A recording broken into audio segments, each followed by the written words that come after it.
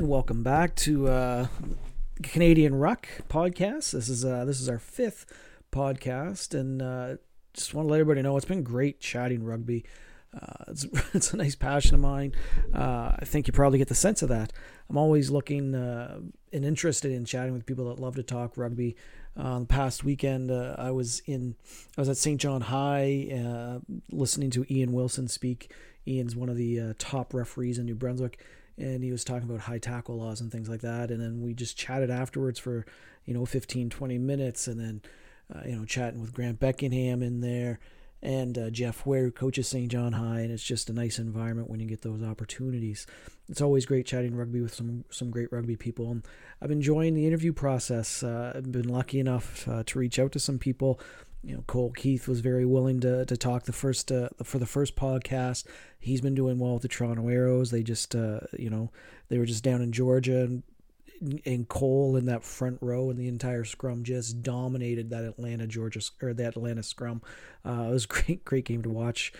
Then lucky enough that Chauncey O'Toole still lives in the area, and we met for a beer and had a nice conversation.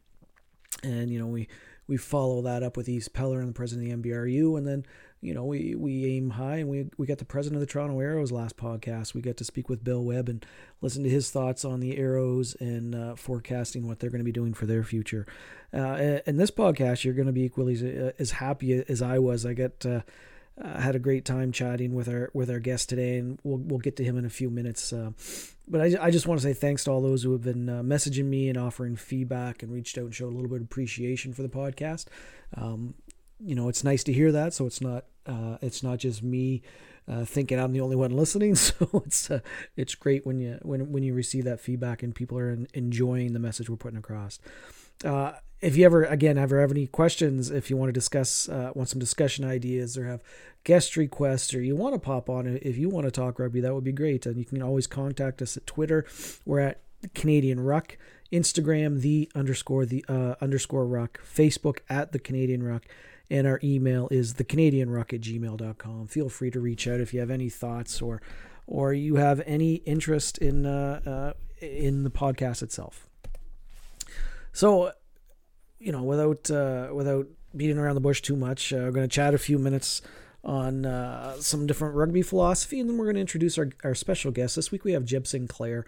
Jebb's a good Fredericton High boy, played a little bit with the Loyalists in Fredericton, and he eventually found his way into Rugby Canada, and he had stops with the London Irish and with the Cape Town Stormers, and he shares some great stories in our conversation, and I was laughing pretty much the whole way throughout.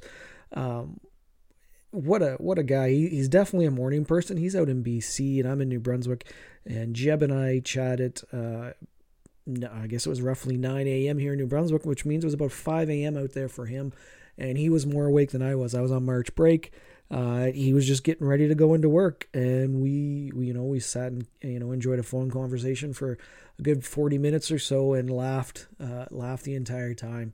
I think you'll definitely enjoy listening to Jebb and his stories about his upbringing in rugby and how that started, and to stops higher up with Rugby Canada and playing some professional rugby overseas. It's really great. Make sure you stay tuned because he's great to talk to. So a few different things, and Jebb will touch on this a little bit through the questioning that we had, but I guess we're trying to figure out always, how do we get more players involved? What sets us apart from other sports? Hockey is Canada's sport. Basketball's is making a strong bid in there, as well as does football and those four major North American sports. But what does rugby do that separates it? And Jebb talks about camaraderie and tours, and that's one thing that I've always thought is amazing as well. The camaraderie that you get from playing rugby. And especially particularly going on tour with your teammates.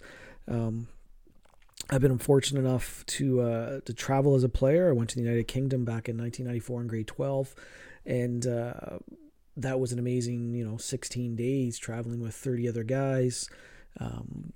We did okay. We got hammered by Scotland and we got hammered by Wales. We tied an English squad, and then we actually only lost by like 10 or something like that to an under-23 team in England. games aside, it brought us together. We came home that year and we dominated high school rugby. I think we gave up maybe one or two tries the entire season. We just dominated teams because we were that much closer together.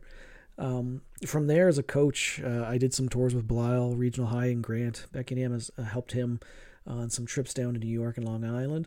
And from there, coaching myself, we try and do trips every second or every third year. We've done New York a few times. We've been to Boston. Our big stretches, we've been trying to get over to Portugal for this massive international tournament, but it's just always out of our reach. This year, unfortunately, we were trying to get to Montreal, and Montreal high school teams at the time when we were bidding or asking for hosts, they were unable to commit, and it looks like this year we won't be going anywhere, unfortunately, but we have some other things in mind to bring the team together. One thing my UK tour did, and I tell this story to my players that I coach, is we have man of the match awards afterwards. We've got a few. We give one out, in honor of Richie McCaw, one in honor of Gareth Rees, and the other one is our Gavin Hastings Man of the Match trophy. And when I was on tour in '94 over in the UK, we were in Scotland where Hastings played, and we were at their clubhouse afterwards, and they had all this memorabilia of Hastings, and had this beautiful trophy in commemoration of him. And somehow the trophy fell off display and got broke, and we felt miserable about it. And quite a few years later, I was at my parents' house and cleaning out some things, and lo and behold, here's this part of this trophy in an old storage bin of mine, and I swear I have no idea how it got there, but there it was. So we actually we have that now, and we give it out to players of the match, the Gavin Hastings Trophy Player of the Match, and it's a crown, and you put it on their head like a crown. And I think for our players, it's just this nice little piece of rugby history, and they get to be a part of it. And no offense, Gavin, if you hear this, but it's made our rugby team that much more close, bonding wise, for sure. I was reading the hockey news the other day, and there's a school in Colorado that they do this call. It's Vail International Hockey Tours, and they go all over the world every year. They make these big trips, and it's a way for them. Same thing what you do with rugby is that you do these massive tours to bring your team together, to promote the sport, and to promote I guess different ways of life. And in the article, they one of the first trips they did overseas. They were in Russia in 1985, I guess the USSR at the time, and all these teams that they contacted thought they were bringing over this national side, because why would a bunch of Americans travel to the USSR unless they were planning on winning? And they went on this first tour and they were getting thumped, but it was more about the players learning different cultures and meeting fellow people that enjoy hockey and different ways of bringing that to. And I think that's what we do when we do rugby tours. It's great when we go down to New York and into Boston.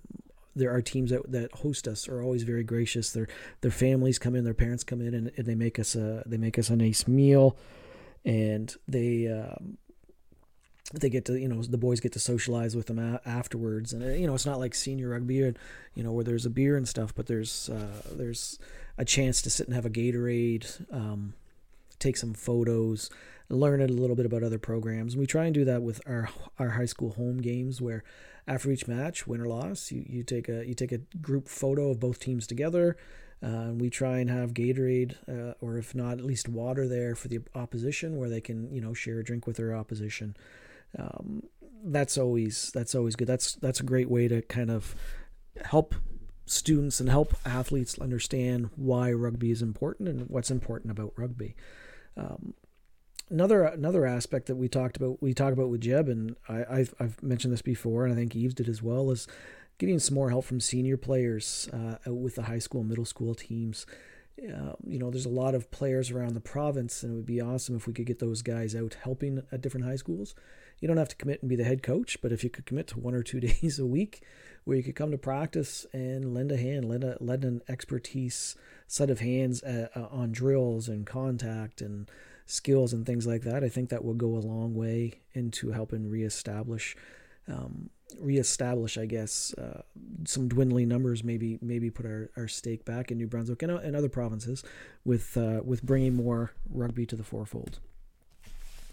So this kind of, I guess, brings me to one thing I've always thought as a coach, and I just tweeted out a few days ago some coaching philosophy, some books that I've enjoyed that have helped me, I guess, develop as a coach. And the first one is called Coach, and by Michael Lewis. And this book, I guess, really helped me understand that winning. I've always said that winning doesn't matter unless you get paid, and this book really kind of hammered that home. It is always great to get rewarded for your effort, but sometimes that doesn't happen. That when you start a game, there's a 50-50 chance where you're going to come out on the losing end. So my thought has been, the pros get paid, and that's why there's an emphasis on winning in that culture, but that breeds down to the younger programs. And if you have kids that think that they can only win to have fun, they're missing a huge part of the sporting environment, not just rugby, but anywhere.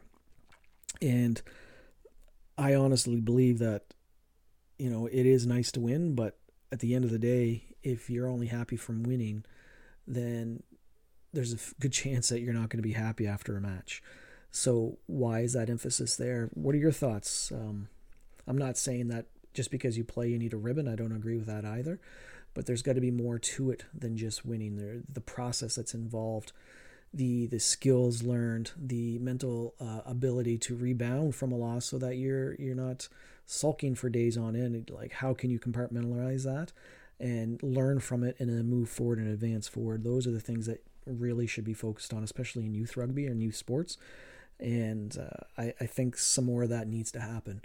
By all means, don't give a ribbon to every team that participates. I don't agree with that. But I do think that less of an emphasis on winning is something that does need to happen. I also read an interesting article the other day about grassroots rugby and the culture of the first 15s aspect. It was in The Guardian a few days ago, last week, and basically the author, Michael Alwyn, argues that there's too much of an emphasis on starting on just the top players, and it kind of talks about like jersey presentations and things like that, and laying out your top 15. But what about the rest of the guys? What about the guys that are playing different levels of rugby? If your focus is only on the best, then why would people want to join? Why are there people going to want to take part?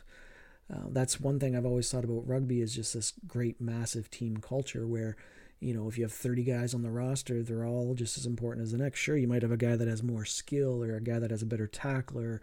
One guy can kick and another guy can't, but they're all intricate pieces to that roster that you field each game. And if you can't see that as a coach, then maybe you shouldn't be coaching, or maybe rugby's not the sport for you. But it was pretty interesting. Our school team, we try and, everybody's the same. There's no, we might have rookies, but we don't treat them like rookies. We treat everybody the same. They have to earn their stripes like everybody else, but everybody's treated fairly and with safety in mind. So if I've got a grade 9 kid that's working his tail off, but I don't think he's safe enough, it's safe enough for him to play because, maybe it's a size issue, or maybe it's you can tell he's timid and going into contact, well, then we work with him a little bit harder to get him ready. But at the end of the day, he's treated the same way as as the captains on our team, because everybody's as important as the next. You kind of get dressed in a circle. Everybody can see each other. Everybody can look in each other's eyes and kind of get mentally prepped as a team, as opposed to, here's your first 15 and then everybody else is over there. Here's our veterans and the rookies. You guys are over there. That's not something that should be a part of rugby or a part of sport, because it's, at the end of the day, these kids are going to be human beings longer than they're going to be rugby players. And what can we teach them that's going to make them want to stay with rugby for as long as they can? So, for youth, the focus really shouldn't it be on fun, skill development, teamwork, problem solving, things like that. It's just my thoughts, my philosophy. Disagree, by all means, reach out. But those are just some thoughts that I've lived with for quite a while, and I like to get a chance to talk about it once in a while. But I really think that there's too much of an emphasis on winning and not enough on the fun and the skill development aspect the teamwork aspect, the collaboration, the camaraderie aspect of what rugby truly is.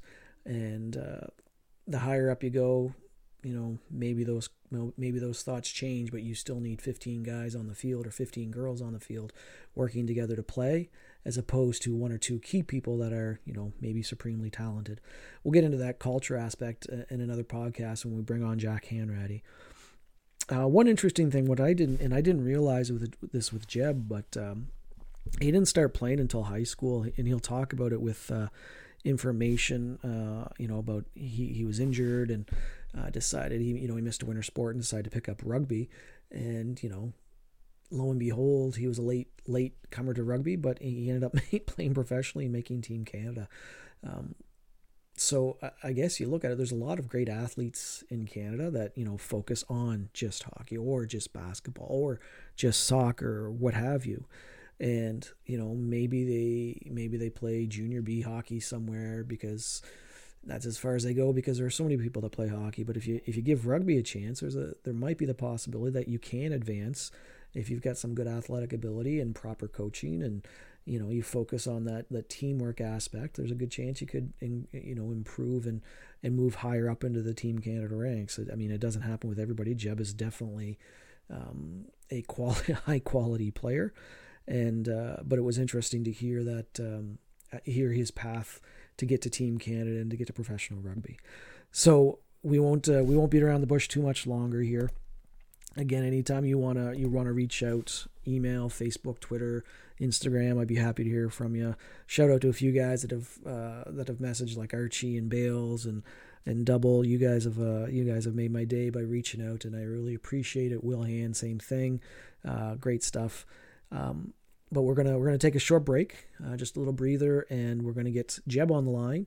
And I really hope you listen and have a good laugh. Pop this on in the car while you get a bit of a drive. Just be careful on the road because your eyes might water a little bit from the tears because you're laughing so hard. But this is a definite good one to have a couple of beers and enjoy the show. And we'll be back to you later. Thanks.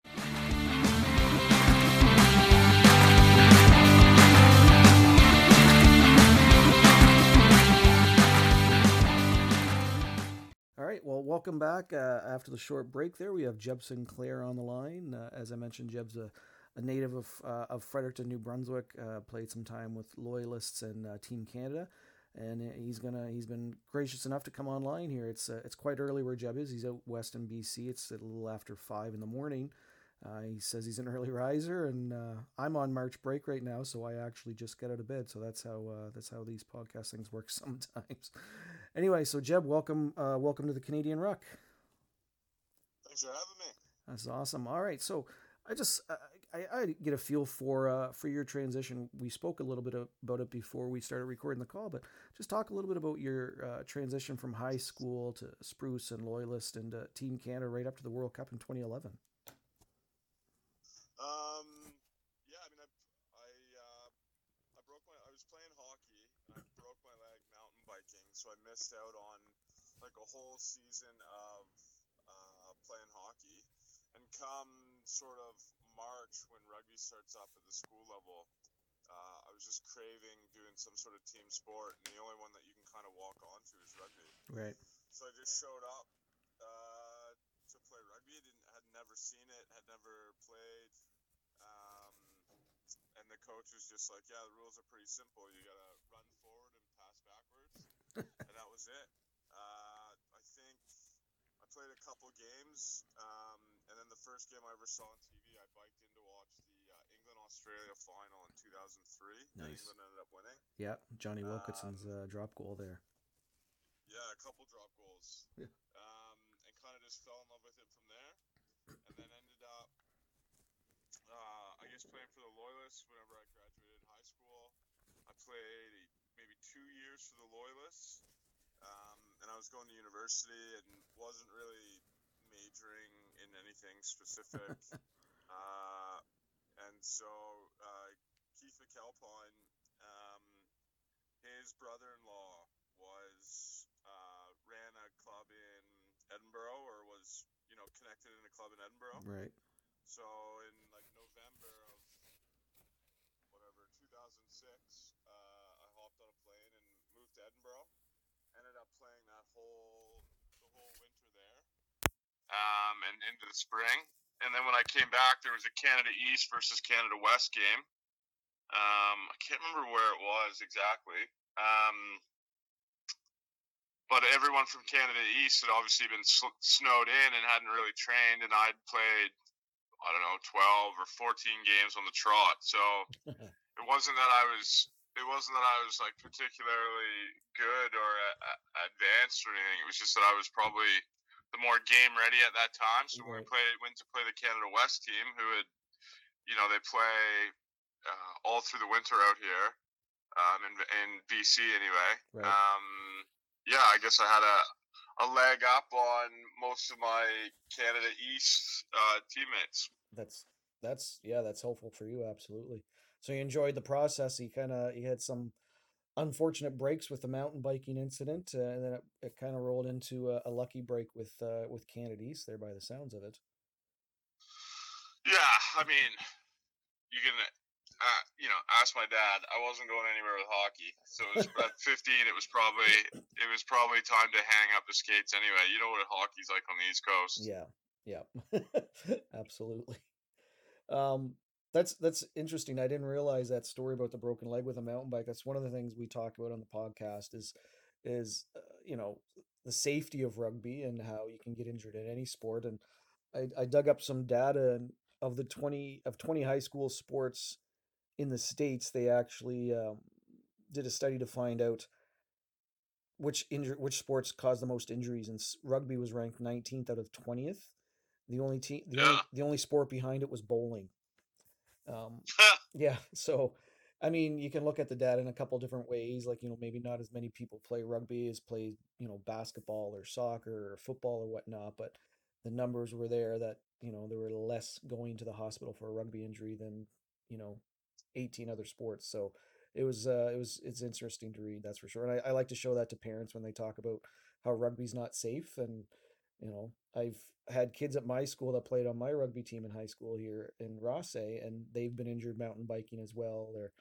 I had a kid who was excited to try rugby for the first time this year, and he broke his femur skiing a couple of weeks ago. So I think it's injuries happen in any sporting event. So I think, yeah, I mean, I think in rugby you're gonna get way more cuts and bruises than any other sport. yeah. But as far as any injuries that keep you out for a long period of time, knock on wood, I don't think there's not that many coming from rugby.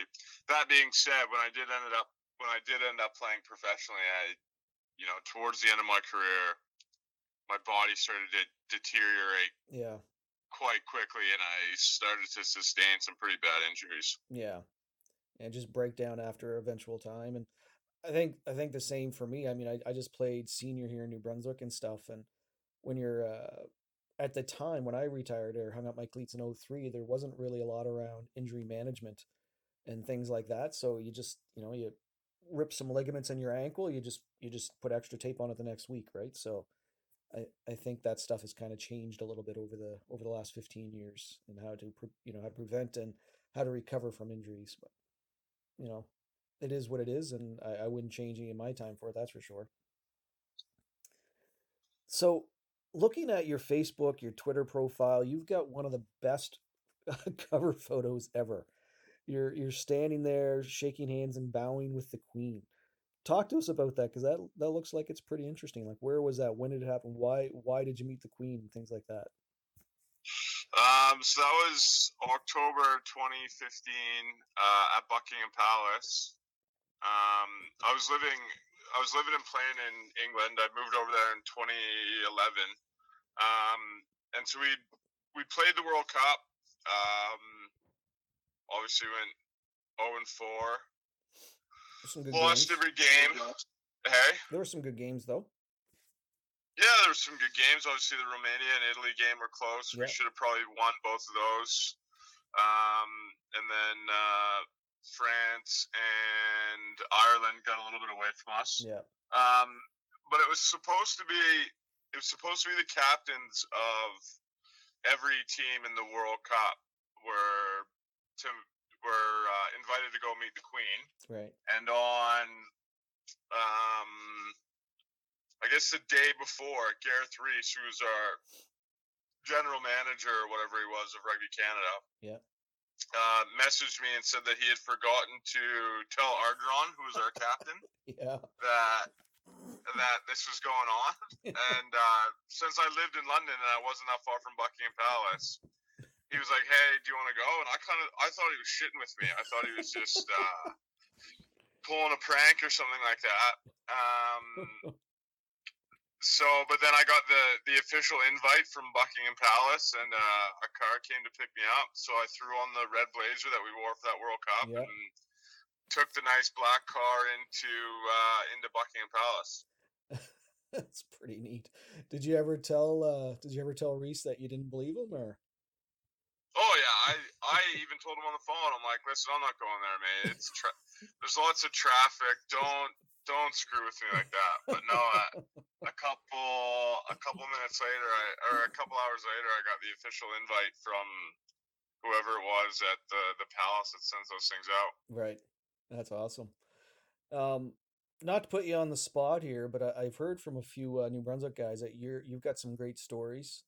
I can hear it just listening to you tell these little things here. But anything with Team Canada that stands out, some great times on the bus, in the hotel, at the World Cups, what have you? Is there anything that I guess stands out to you that you can tell in a semi PG sort of way that's a good for a laugh that promotes rugby and rugby in Canada? That's the problem. These PG stories and what you can get away with and who you don't want to get into trouble. Well, as you don't want to burn anybody, so. I think the best part about playing with Canada, certainly at the beginning, when we were it was purely amateur. So after the game, you could sneak out for a couple beers, and by a couple I mean 14, 16, whatever it was. And there wasn't a whole lot of oversight with that because it wasn't a job. Yeah. We treated it like a job, but we all had sort of full-time work back wherever we were living. A couple of the guys are playing professionally. But realistically, you could just, after games, you could just get out. And I mean, my thing was I slept through about 3 flights for Rugby Canada and was always getting shit on by Kieran Crowley. It would be, we'd go on these November tours. We'd play, I don't know, I guess 4 games over November. Yeah. And we do our, exit interviews. The guys who were living in Victoria and were with Crowley every day, we wouldn't do our exit interviews on tour. We'd do them the next week when we were back in Victoria. Yeah. And it always seemed I'd miss the last flight back or miss a connecting flight or out of wherever we were playing. And we played in some weird places. And I'd have to be sitting there just getting grilled like 4 days later after missing flights. So there was a few good ones like that. I'm trying to think. I don't really have any. The very first Canada East, Canada West tour that Chauncey and I went out on, we were from New Brunswick. I guess it was my second one and his first one. Right. And not many people from Atlantic Canada, let alone New Brunswick, had made these types of teams up until then. Right. So they assume that, New Brunswick is, there's not many people there. These two guys must be best friends and must know each other. But Chauncey and I had only ever played like against each other really.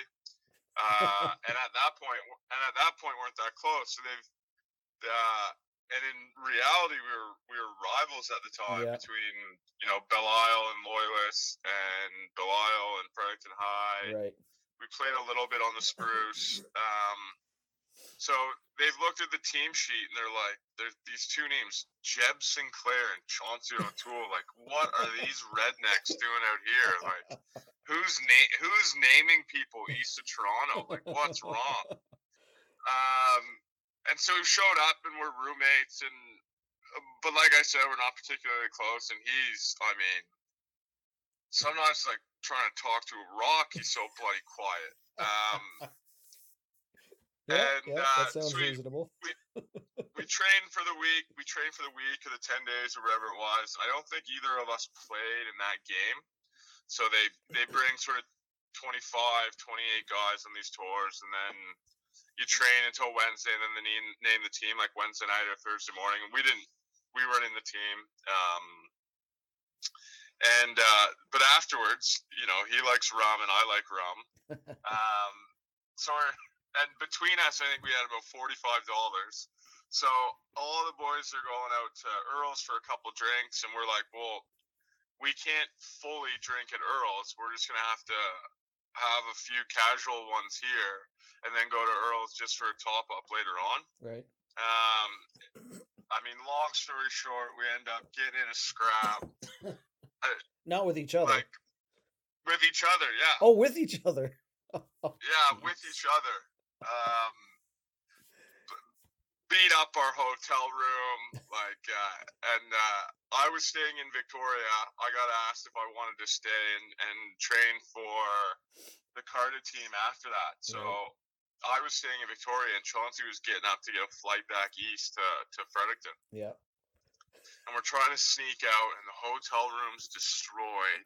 And we're like, we gotta get out of here. We don't have a dime to pay for this. So we're slinking out, black eye, you know, bloody lip, broken nose between us. And I think I'm on the ferry from Vancouver to Victoria. It's about probably the 9 a.m. ferry. About 9:30 or 10 o'clock, I get a call from the manager. What the hell did you guys do to that room? They're not letting us check out until we pay. They're taking the damage deposit. I'm like, oh yeah, I think Chauncey did it, but he's on a flight. I'm not sure. I'm not sure what you're talking about. What room was that? No, that wasn't our room. Jeez. And so like that went on for a couple weeks, and then or a couple months maybe, and then we were back in Vancouver for another Canada East, Canada West, or Canada some sort of trial or something. And the managers picked us up. We've had to go over to the hotel and present a jersey and pay the damage like 3 months later. So that was one of the first times Chauncey and I got together, and not our last fight actually either. Really? You guys get along now, though? Eh? Yeah. Oh, we got along then. I think it's only your best friends that you can punch in the face. Just don't drink rum with each other. Well, not with Chauncey. Yeah, he's a loose unit. I'll remember that a lot, because when we got together, we went to Foghorn Brewery here in Rothesay, and it was just beer. So I'll have to remember that next time we get together to keep him off the rum. I don't really want to pick a fight with him. Get him some spiced rum and Diet Pepsi. Spiced rum and Diet Pepsi. All right, just see what happens. Yeah. Sounds good. That was a good one. I like that. You talked a little bit about the amateur aspect of it. How do you think Major League Rugby will help, I guess, Rugby Canada, or just rugby players in general in North America? I had Bill Webb on a few days ago. He's on the latest podcast. He's the president of the Toronto Arrows. It's great. I really enjoy watching that rugby. It's nice to have some professional rugby in Canada and North America. I'm not sure if you following. I guess Seattle will be relatively close for you, but how is that going to help Rugby Canada moving forward, do you think? I think it's just a way that it's still going to be a stepping stone, I guess, to the higher levels of professionalism in Europe. Yeah. So I think that if the players that are playing for Canada now or playing in the MLR and want to play for Canada and want to genuinely, compete and win for Canada, the goal still has to be to get over to Europe. Yeah. I mean, the MLR games look good and it's a good spectacle, but it's still not anywhere near the standard of the top leagues in Europe or. It's a good first step, though. It's a great first step. Yeah. And if anything, I mean, Rugby Canada has the 20-odd players out with the Pride that are playing together, and they've got, the handful of Carta players for the Sevens. And so it's just a way that those players don't have to take up those positions for 5 or 6 years while they play for Canada. Yeah. they can do that for a year or two and then go to MLR and either, stay in the MLR for a while or try to get over to Europe. And then it allows, a continual turnover of players at, at the Pride or Sevens or Canada Karting Program level. Right. So you see all those you see more players and a lot of guys, especially in Canada, where nationally our leagues are so spread out. You've got Toronto plays from, June to September or June to October, whatever it is. And then the West Coast doesn't start up until October and goes to May. So you never get to see certain players play against each other and we don't have, it used to be the BC League was the best league. So after the East Coast seasons were done, all those really good players would come out here to try to get into the national team. Right. And that's not happening anymore. So it's good that, these players can hop onto it, get signed by an MLR team and get to play against each other and get to train every day and get a taste for what professionalism actually is. Yeah. I memean, it only takes about 2 weeks for it to become a job.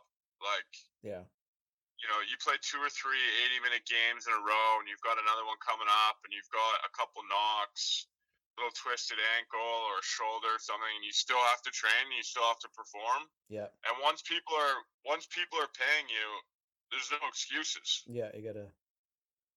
As soon as you start getting a paycheck, you can't just, you can't just decide,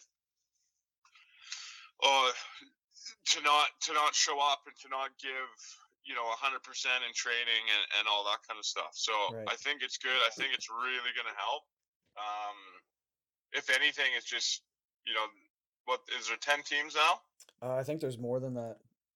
I think they had a couple of teams introduced this year too. So now all of a sudden you've got 300 players playing professionally in North America, whereas 2 years ago you didn't have that. Yeah. I think also too is you played with the London Irish and the Stormers in Super Rugby, right? Did you have any issues getting released for Team Canada events?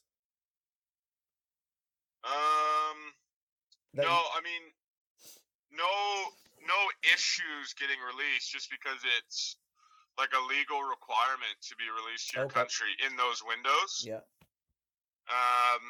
But in the November test windows, the summer stuff was easier because our seasons are done. And the only issue is that I wouldn't essentially, for 3 or 4 years or 5 years, I didn't get any time off. I went right from, our last game would be May 4th, and then we'd meet up with Canada like the last week of May. And then I'd play those 3 or 4 tests. And then when I go back to Europe or when I go back to England, around the first week of July, it'd be straight back into preseason. Right. So I mean that burnt me out quite a lot, but that's in hindsight. At the time, you love doing it. Yeah. And then in the November windows, when our league would still be on and the games are still on, there was definitely like a little bit of pressure from coaches that were, saying that I should stay around and that kind of stuff. Yeah, I guess that makes it a little bit trickier for you too, right? So, but you spend time in London. What were some key moments, I guess? What were some lessons you learned in your experiences from playing professionally overseas? How did that help you? How did it help me? How? I guess on the pitch for Team Canada, preparing yourself for the business side of life when you were done done playing rugby. Were there any experiences you took from that you still use today in your professional career? Yeah, I think so. To touch on the Canada stuff, I mean, when we were, the first 2 or 3 years that I played for the national team, you were only getting, like, we were playing in the BC Premiership, and then you go right from playing like James Bay on a Saturday to the next week you're playing Wales. Yeah. So the step was immense. You go from, dominating at a local level to trying to play against guys that are making 300, 400, 500 grand a year. Yeah. And then so it was good to be professional and playing for Irish, where we had, our entire squad was, international guys from England, Ireland, Wales, etc. So you just that experience and playing at that level, and training at that level every day. When you go back into Canada, you could try to impart some of that stuff on the guys who weren't playing professionally. And then when the games, when you were playing the games, you had a level of calmness that maybe you didn't have for the first 3 or 4 years I was playing for Canada. Right. Yeah, that makes sense. And then, I mean, professionally, in a business aspect or post-retirement aspect, it's just kind of accepting the grind and, understanding the work that goes into stuff and teamwork. A lot of the time it's teamwork, through whether it's if you don't like someone on the team, but because they're part of the team, you've just got to get on with it, and there's not really many issues there, or working for other people and knowing your role. I mean, I think that's important. At the professional level, there's piano pushers and piano players. Yeah. And the piano players need the pushers, and the pushers need the piano players. So it's understanding your role in a team dynamic is something that, professionally, a lot of people maybe don't realize. You're obviously talking about forwards and backs there, right? Well, within the forwards, there's certainly some piano players, but yeah, just that whole team dynamic. Some guys, one of the best players I ever played with, his name was George Skivington. He captained England Saxons. He's won every trophy there is to win with Leicester and the Wasps.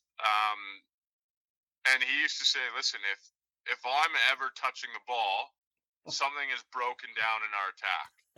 I'm here to run the line out and hit 40 rucks a game. And so this is a guy that was, making a lot of money, was incredibly successful, and he didn't want any fanfare. He didn't want the ball. He didn't want to be a major part of the attack. He knew his role specifically. He was, a leader, and he hit 40 rucks a game, which is, you got a guy doing that. It frees up a lot of room and a lot of space for other people. Absolutely. It's great when you recognize your role and you embrace that role, which is what it sounds like he did, right? So how do you not follow that guy into battle every game? Yeah, I mean, he played through every injury known to man. He was a great guy. So you're am I right that you're doing some coaching now too? Yeah, so I coached. Obviously, I kind of retired with not a whole lot of notice, and it was quite quiet.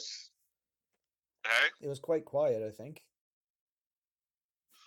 Well, yeah, I mean, I don't know. I don't really. So they're unveiling these big retirement things on Rugby Canada for some guys. I'm like, okay, mate.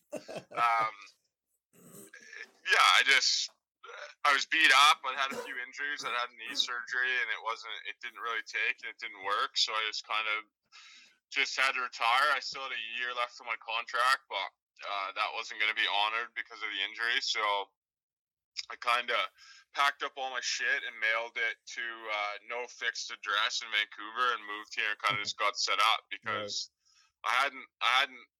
I'm from Fredericton, but I hadn't lived there really since 2006 or 2007. Yeah. I spent some time in Vancouver just because of its proximity to Victoria when I was there. But I was 30 years old. Is Fredericton a place you kind of want to drop down at 30 and try to I'd lived in a big city between Edinburgh, London, and Cape Town. I like cities. I grew up on a farm out kind of in the woods, so that wasn't the lifestyle for me. So I wanted a city. And I didn't want to do a winter. So it was between Toronto and Vancouver, but I hadn't done a winter in a while. So right. Vancouver it was.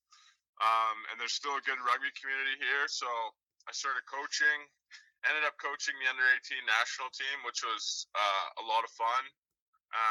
But the time commitment for that is just too much if you're also trying to start a career. So I had to stop that, but I still coach the Marilomas and the BC Premiership. So excuse me, still get to be around the game every day. That's good that you enjoy it still. That's great. Last question here is I guess it might be a little difficult for you because you've been away for so long from New Brunswick, but in rugby in New Brunswick, it seems like we're losing players, but I think a lot of sports are in that same boat. A lot of athletes, younger athletes, are kind of becoming more specialized and not, they're just focusing on one sport as opposed to playing two or three like you or I would have when we grew up. I'm not sure if it's like that throughout the rest of Canada.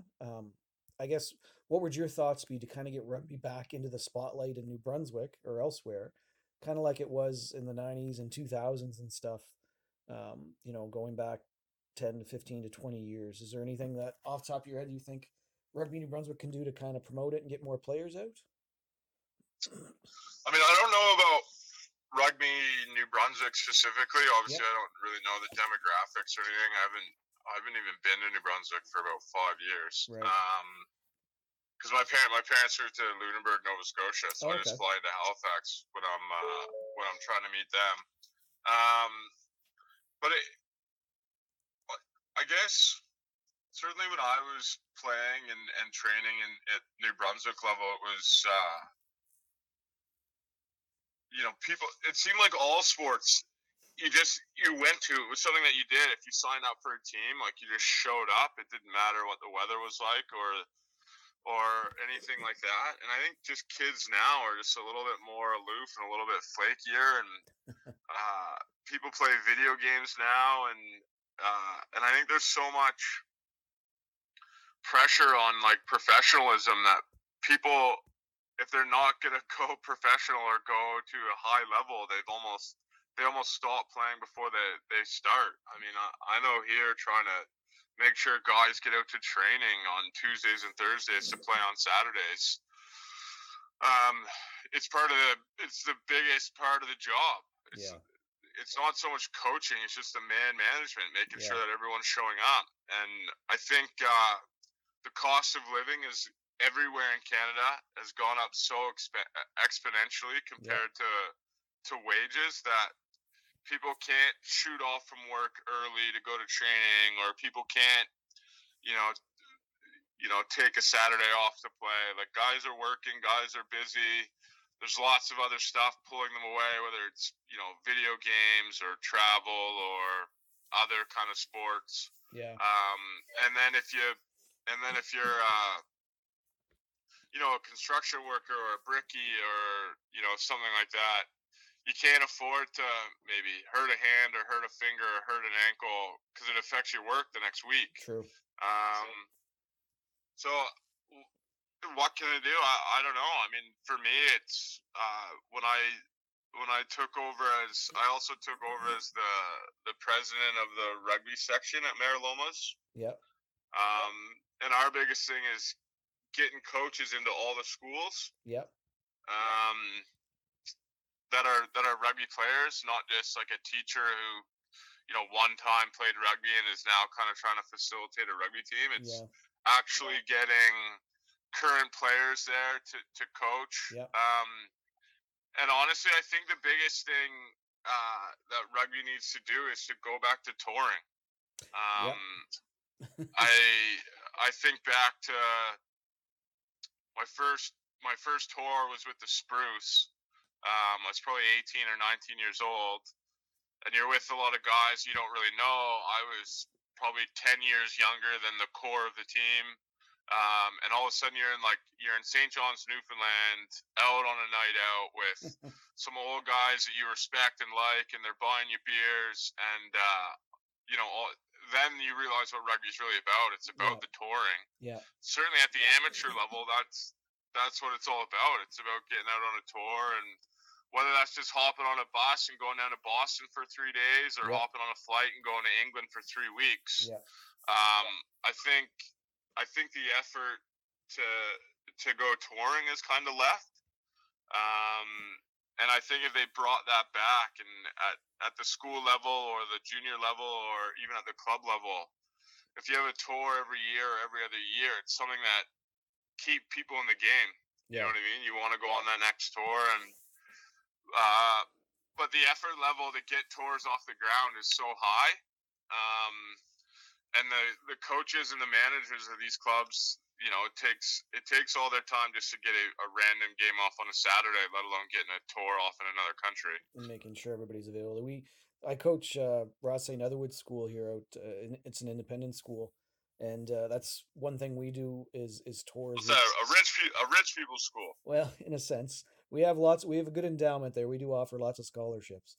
I went to Belial, so you know it's been a nice mix for me, kind of seeing one end of the spectrum to the next. But we have great kids, and we do tours, and you're right, it's a lot of work. But we've been to New York, and this is my 14th year there. We've been to New York 3 or 4 times. We've been to Boston a couple times. We were going to try to do Montreal this year, but none of the areas in Montreal were willing to host us. So that kind of it fizzled away this year. So our team was pretty disappointed that happened.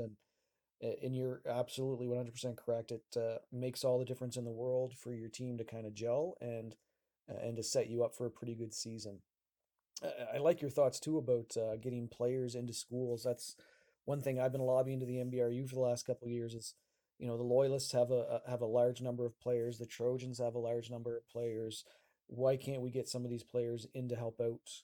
Maybe not be the head coach, but at least be there to run skill sessions and technique sessions to help other coaches in that area. I'm not sure why that's not happening.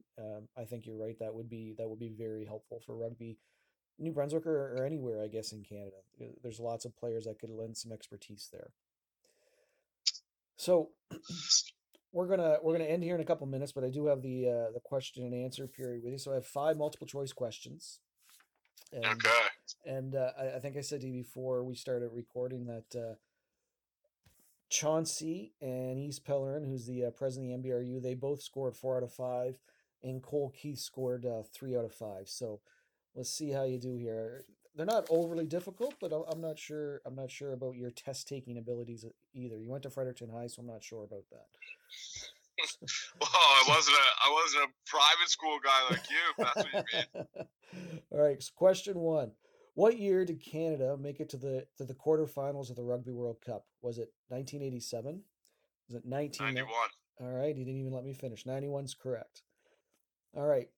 Which of these following players? This should be an easy one. Is not a New Brunswicker who played for Team Canada? Chauncey O'Toole, Cole Keith, Pat Parfrey, Jebb Sinclair. Patty Parfrey. Yeah, okay. Newfoundland boy, right? Yeah, my roommate. Oh, was he? Oh, that's good. Did you two fight? Well, no, not Pat. I used to stay at Pat Parfrey's house for the summers when I was playing for the Rock. Okay, that's good. That's good. All right, next question. This one's a little trickier. Who has started the most games for Rugby Canada? So not caps, but who has started the most? Aaron Carpenter, Al Sharon, Winston Stanley, or James Pritchard? Sharon. I think he started 75 and 76 caps. Not bad. Very good. Very good. All right. So there's a whole bunch of Canadian players that have scored 3 tries in a match internationally. Only one has scored 4. It was in 2000 versus Japan. Was it Steve Gray, James Pritchard, Kyle Nichols, or Taylor Paris?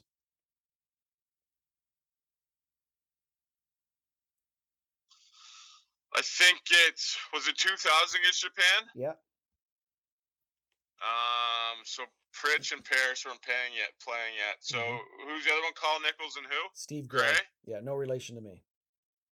I think it's fuck. I wrote Nichols. Yeah, well done. Good guess. That was good. Yeah, Kyle Nichols ran in 4 in 2000 against Japan.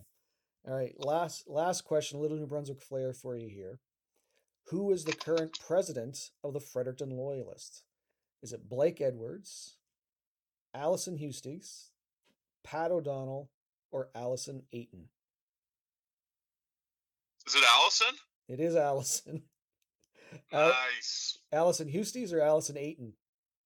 Ayton? Oh, so close. Ah! So you tied Chauncey and Eves. That's not bad though. There's some couple of tricky questions there. You did all right on though. All right. Well, thank you very much, Jebb. It's been a pleasure. If you ever want to get on again, Chauncey's actually offered to co-host, and maybe we can get Oh, maybe we can get yes. When is that? maybe we can get the three of us can get on and we'll do something again and let you. How much dead air is there when Chauncey's hosting now? In all, you'll have to listen to it. It was okay. He's very smart. When the microphone was off, he talked a lot, but as soon as I turned the microphone on, you know, he was Chauncey. Jeez, he's quiet. But yeah, I would absolutely love to come on with that guy. Okay. And we can tell some much better stories together. Sounds good. I'll make sure there's some spiced rum available, and we'll go from there. Awesome. Thanks for having me on. Oh, anytime. Thanks for taking the call. You have yourself a great weekend. That was definitely good. That was a great call with Jebb. He says he wants to get back on again, and it sounds like Chauncey O'Toole and I are going to do have another conversation with Jebb, and probably some more interesting stories there. Hopefully nothing gets broke. We'll try and stay away from too much spiced rum for Chauncey, but we'll see. We'll see how it goes. Anyway, thanks again, Jebb. Thanks. It's been great. It was great having you on the show. Can't wait to have you back again. Always great chatting rugby with a Freddie Beach guy. You know your stuff. It was great stories, real great laughs today, and again, thank you. That was awesome. I'd like to say thanks to Ben Sound Music for supplying our tunes. Thank you very much. It's great. Again, feel free to request topics for future podcasts, or if you have any questions or queries, or you just want to chat, or maybe you want to get online and you have some thoughts, that would be awesome too.